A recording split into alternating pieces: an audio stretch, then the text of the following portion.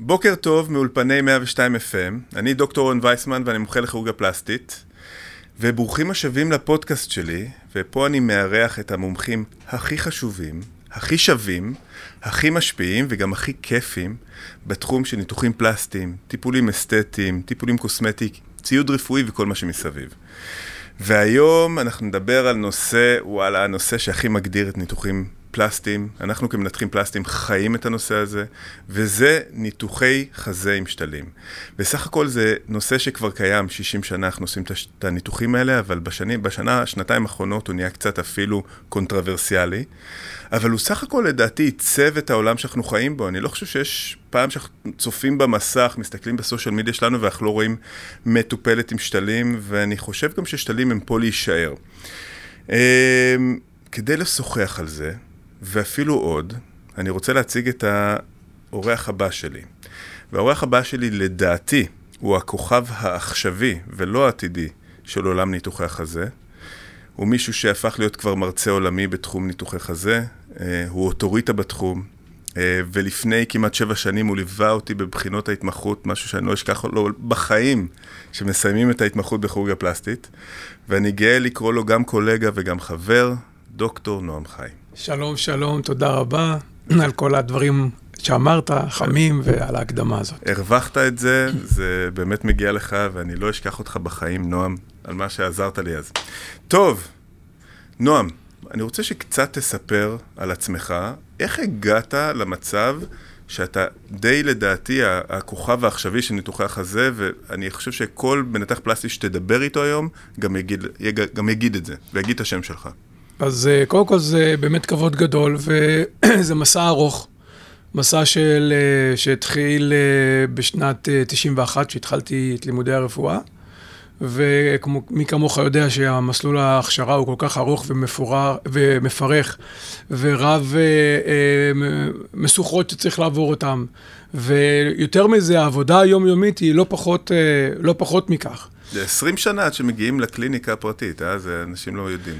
זה 15 שנים של הכשרה, עד שאתה מתחיל, אחרי 15 שנים אתה מתחיל את הקריירה שלך בתור מנתח פלסטי. נכון. וזה באמת, אני חושב שאין לזה אח ורע באף תחום אחר בעולם.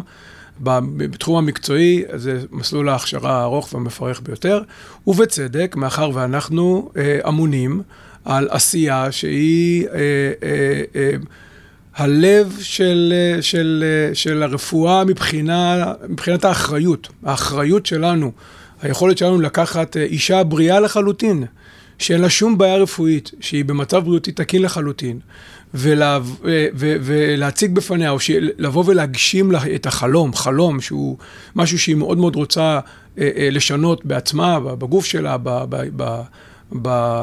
בחיצוניות שלה, ולקחת ולעשות את התהליך הזה, ולעשות אותו על הצד הטוב ביותר, ולגרום לה להיות מרוצה ומאושרת, ולהעביר אותה את התהליך שתמונים בו הרבה מאוד סיכונים רבים, ולעשות את זה בצורה נהדרת, זו גם זכות גדולה מצד אחד, ומצד שני זאת אחריות. אחריות גדולה. ואיך הגעת בעצם, אתה חושב, להיות כל כך מזוהה עם שדיים? מה בתהליך ההכשרה שלך ובתהליך ההבשלה שלך כמנתח פרטי הביא אותך למקום הזה? קודם כל, ניתוחי שדיים זה הניתוחים הפלסטיים הנפוצים ביותר, וזה ניתוחים שאתה מתחיל לעשות אותם כבר בשלב מאוד מוקדם של ההכשרה וההתמחות, למעשה כמעט ביום הראשון שאתה מגיע למחלקה. אני גדלתי וצמחתי במחלקה לכירורגיה פלסטית בשערי צדק, ואחד היתרונות הגדולים של בית החולים הזה, בהיותו בית חולים שהוא מצד אחד בית חולים ציבורי ומצד שני בית חולים פרטי, זה שהפרקטיקה הפרטית של הרופאים הבכירים, כולל מנהל המחלקה, הייתה בעצם מבוססת בתוך בית החולים, וכבר מהיום הראשון שאני התחלתי את ההכשרה שלי, כבר נחשפתי לעולם הזה של הניתוחים הקוסמטיים. בשונה מעמיתים למקצוע, במיוחד בתקופה ההיא, שבהם העבודה במחלקה היא הייתה העבודה במחלקה, וכל הנושא של האסתטיקה היה משהו שעושים אותו אחר הצהריים, בשעות הפנאי, בבתי חולים פרטיים, בעיקר באזור המרכז, שם הייתה הפרדה בין הפרקטיקה של הבוקר במחלקות, לבין פרקטיקה של אחר הצהריים בפרקטיקה הפרטית. ולכן זאת הייתה באמת זכות גדולה. מצד אחד יצא לי לעבוד, תקופת ההתמחות שלי הייתה תקופה שבה היו התקופה של הפיגועים הגדולים בירושלים.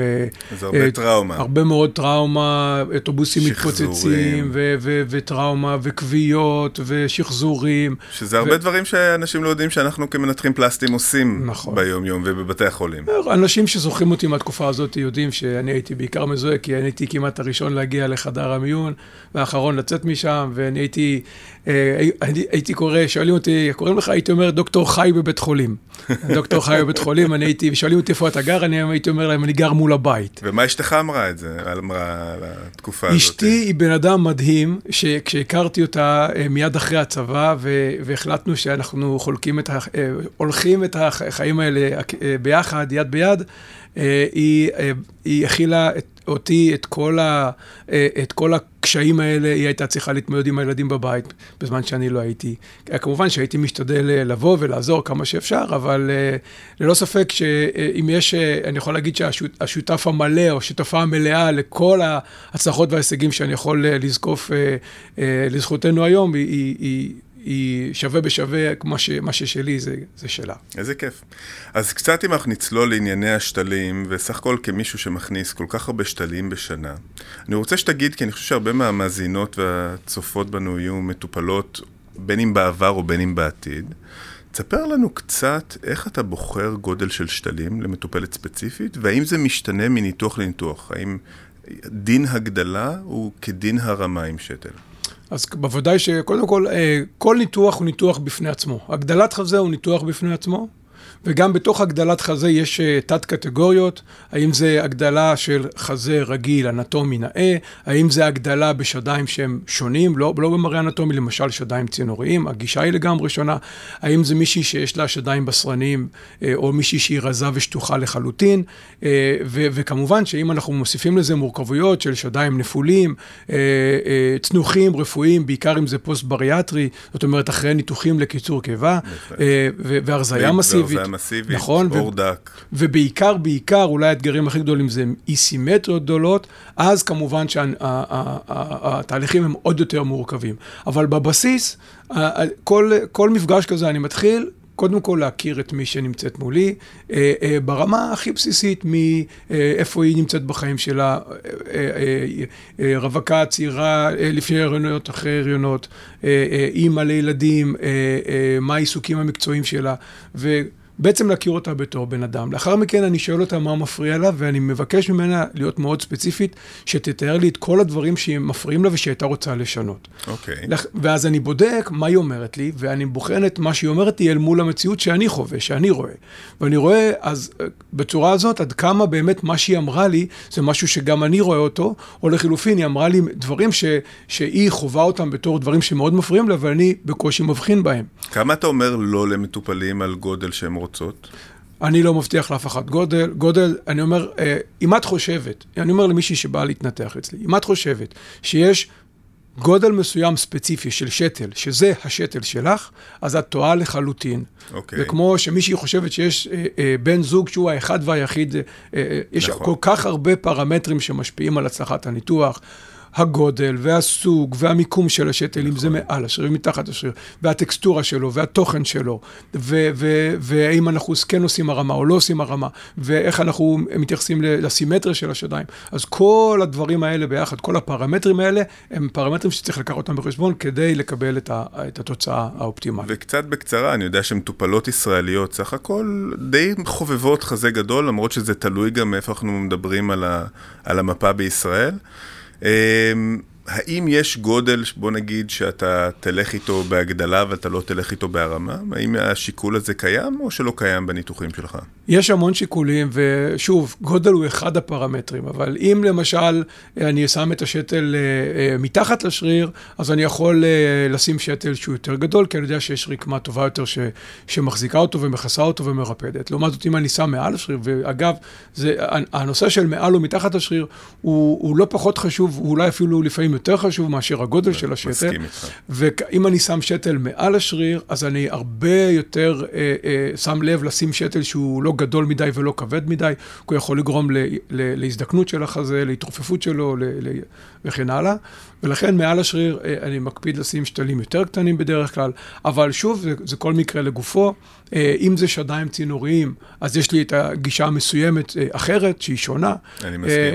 כמה אחוז, דרך אגב, המטופלות שבאות להגדלה ראשונית, אתה חושב שיש להם גוון מסוים של צינוריות בשד? כי אני מוכרח לומר לך שאצלי, אני רואה אפילו כמעט 30% של מטופלות. כן, רציתי להגיד משהו בין 20-30%, זו גם החוויה שלי, ואני חושב שבקרב ישראליות, יש את התופעה הזאת, אבל היא שונה למשל מצינוריות שראיתי במקומות אחרים. למשל, הייתי בכנס במדריד, יש שם רופא מאוד מוערך באירופה, קוראים לו מרטין דליירו. דליירו, בדיוק, והוא עושה את הניתוחים הספציפיים האלה בגישה לגמרי שונה, יש לו את הגישה, ואני חושב שהגישה שלו היא נכונה והיא טובה למנעד האנטומי של נשים שנמצאות באותו מקום, והצורת הצינוריות של החזה שם היא שונה מאשר אצלנו. אצלנו צינוריות של החזה נובעת במידה רבה במקרים של עודף משקל, בגיל הצעיר. עודף משקל בגיל הצעיר, אנחנו יודעים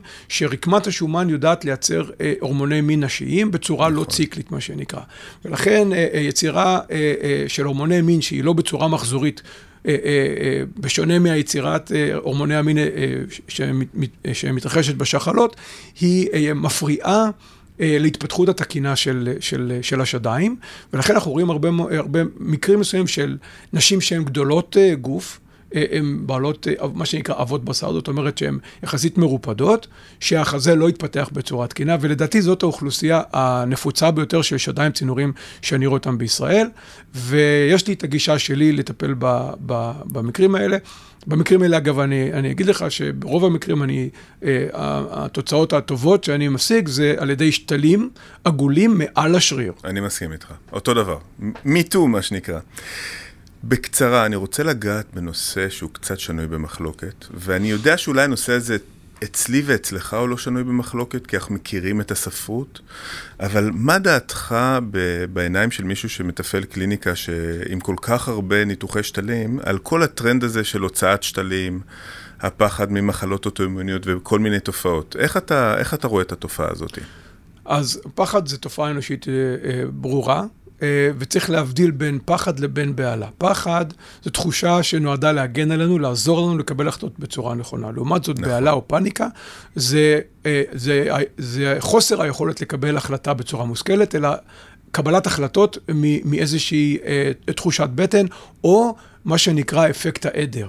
זאת אומרת שהחלטות שאנחנו מקבלים, אנחנו יותר סומכים על איזה קבוצה של אנשים או נשים שהולכות ועושות משהו, לטוב ולרע, כן?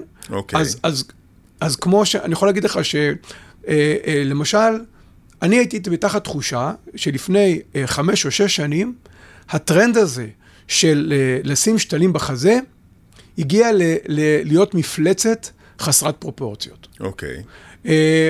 בעקבות שיווק מאוד אגרסיבי של גופים בעלי עתירי ממון, מה שנקרא, עתירי תקציב. דוגמניות, סושיאל מדיה, לא חושב דוגמניות, לא חושב שזה בא מהעולמות האלה.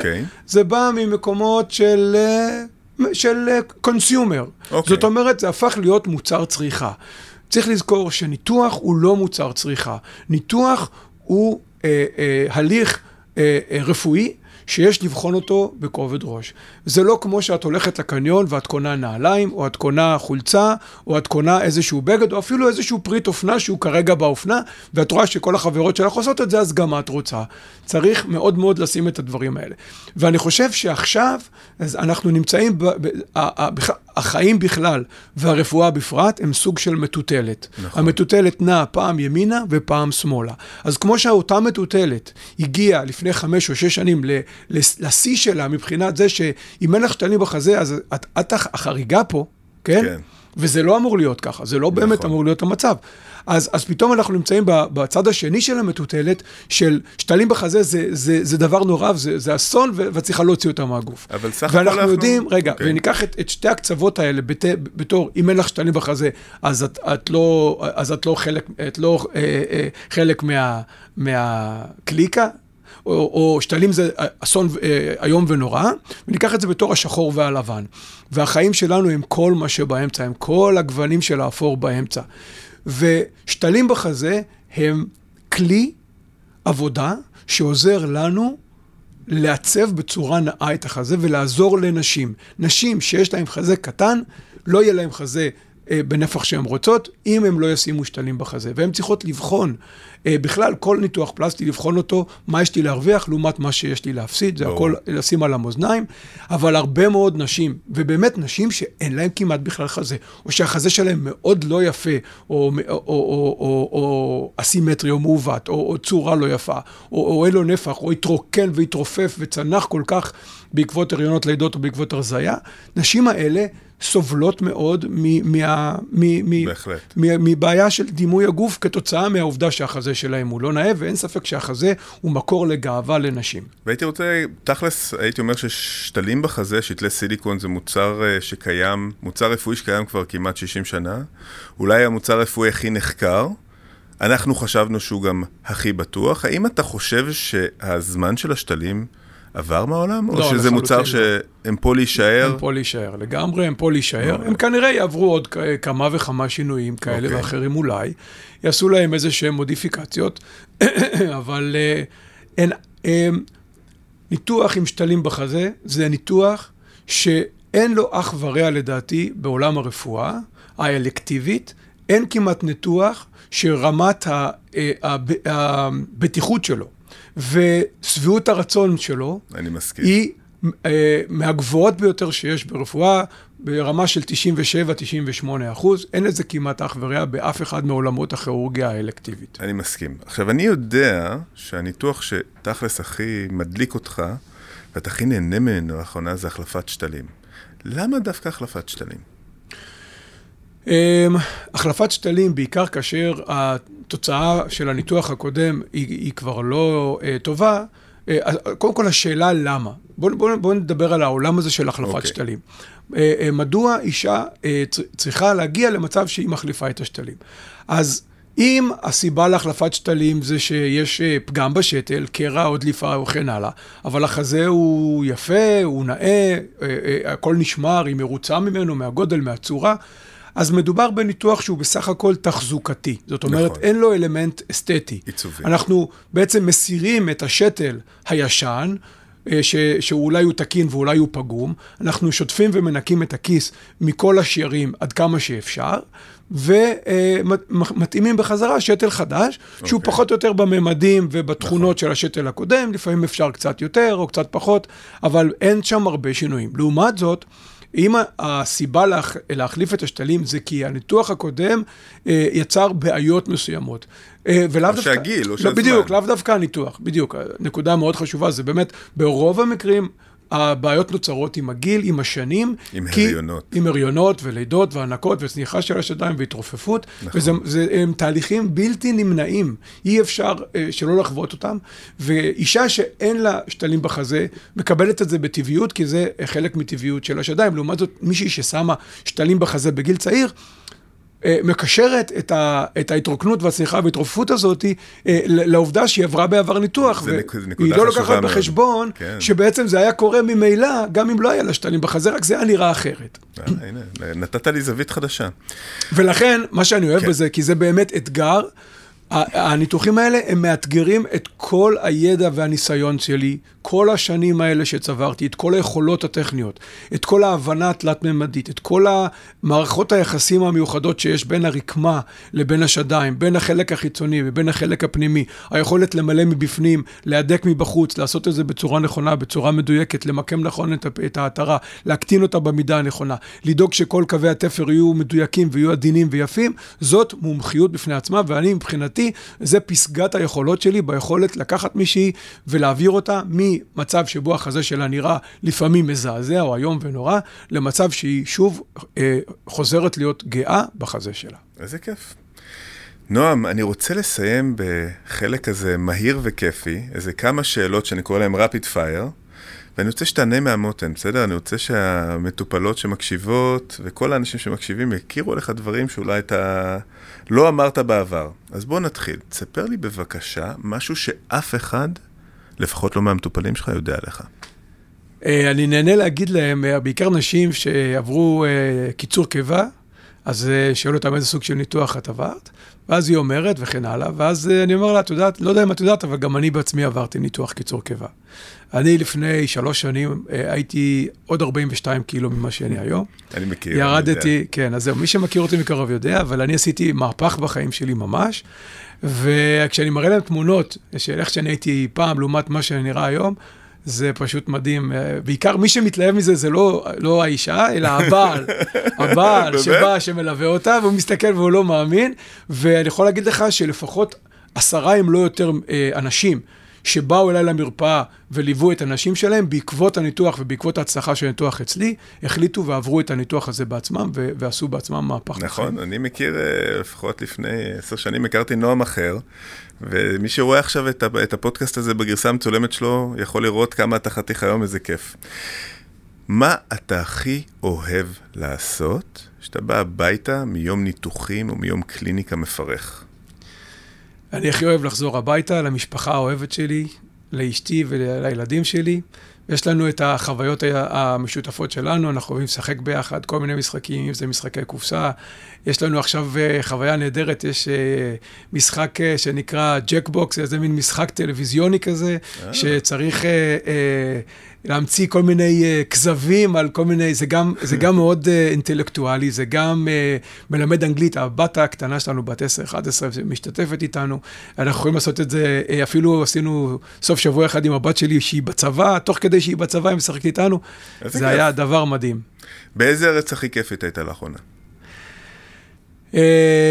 זה לא לאחרונה, הייתי לפני המון שנים, הייתי בשני ביקורים בברזיל, בכנסים. ברזיליאנו. כן, פעמיים בכנסים, ואני חושב שמבחינת נופים, זה אחת המדינות שהכי הרשימה אותי בנופים שלה. אוקיי. מכל הטיפולים או הניתוחים שאתה עושה בקליניקה או בחדר ניתוח, מה הטיפול האהוב עליך? שני הניתוחים, אז אני אגיד לך שאני כמעט ולא עושה טיפולים במרפאה, הפוקוס שלי זה בעיקר בניתוחים, המרפאה מבחינתי היא החנות, המפעל, המקום שבו אני מייצר את הניתוחים זה בחדר ניתוח, אבל שני הניתוחים שלדעתי הם הכי משנים את איכות החיים של המנותחות שלנו, אחת זה הקטנת חזה, אני מסכים. שזה אחד הניתוחים שאני עושה הכי הרבה. ומתות על זה. והניתוח השני זה מתיחת בטן. אני חושב שאלה שני הניתוחים שהאפקט שלהם, היכולת שלהם לקחת מישהי ולשנות לה את החיים ממש, אין לזה אח ורע. אני מסכים. ואחרון חביב, ותחשוב לפני שאתה עונה, כי יש מצב שיהיה לזה השלכה לעתיד, מה המתנה שאתה הכי אוהב לקבל מהמטופלות שלך?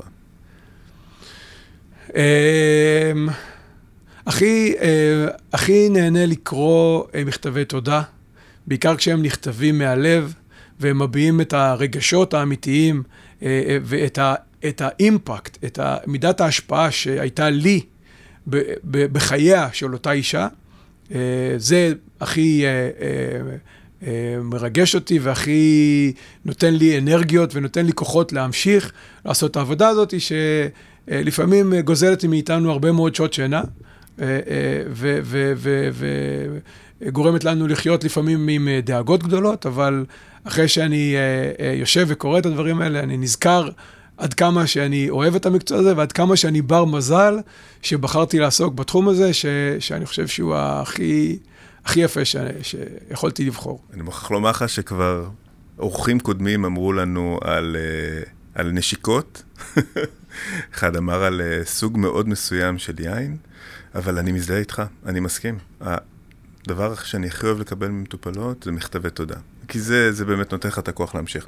נכון. נועם חי, תודה רבה שבאת לפודקאסט שלי. תודה רבה שהזמנת אותי, היה מקסים, ואני חושב שהפרויקט שלך נפלא. תמשיך את מה שאתה עושה. איזה כיף. יאללה, תודה רבה.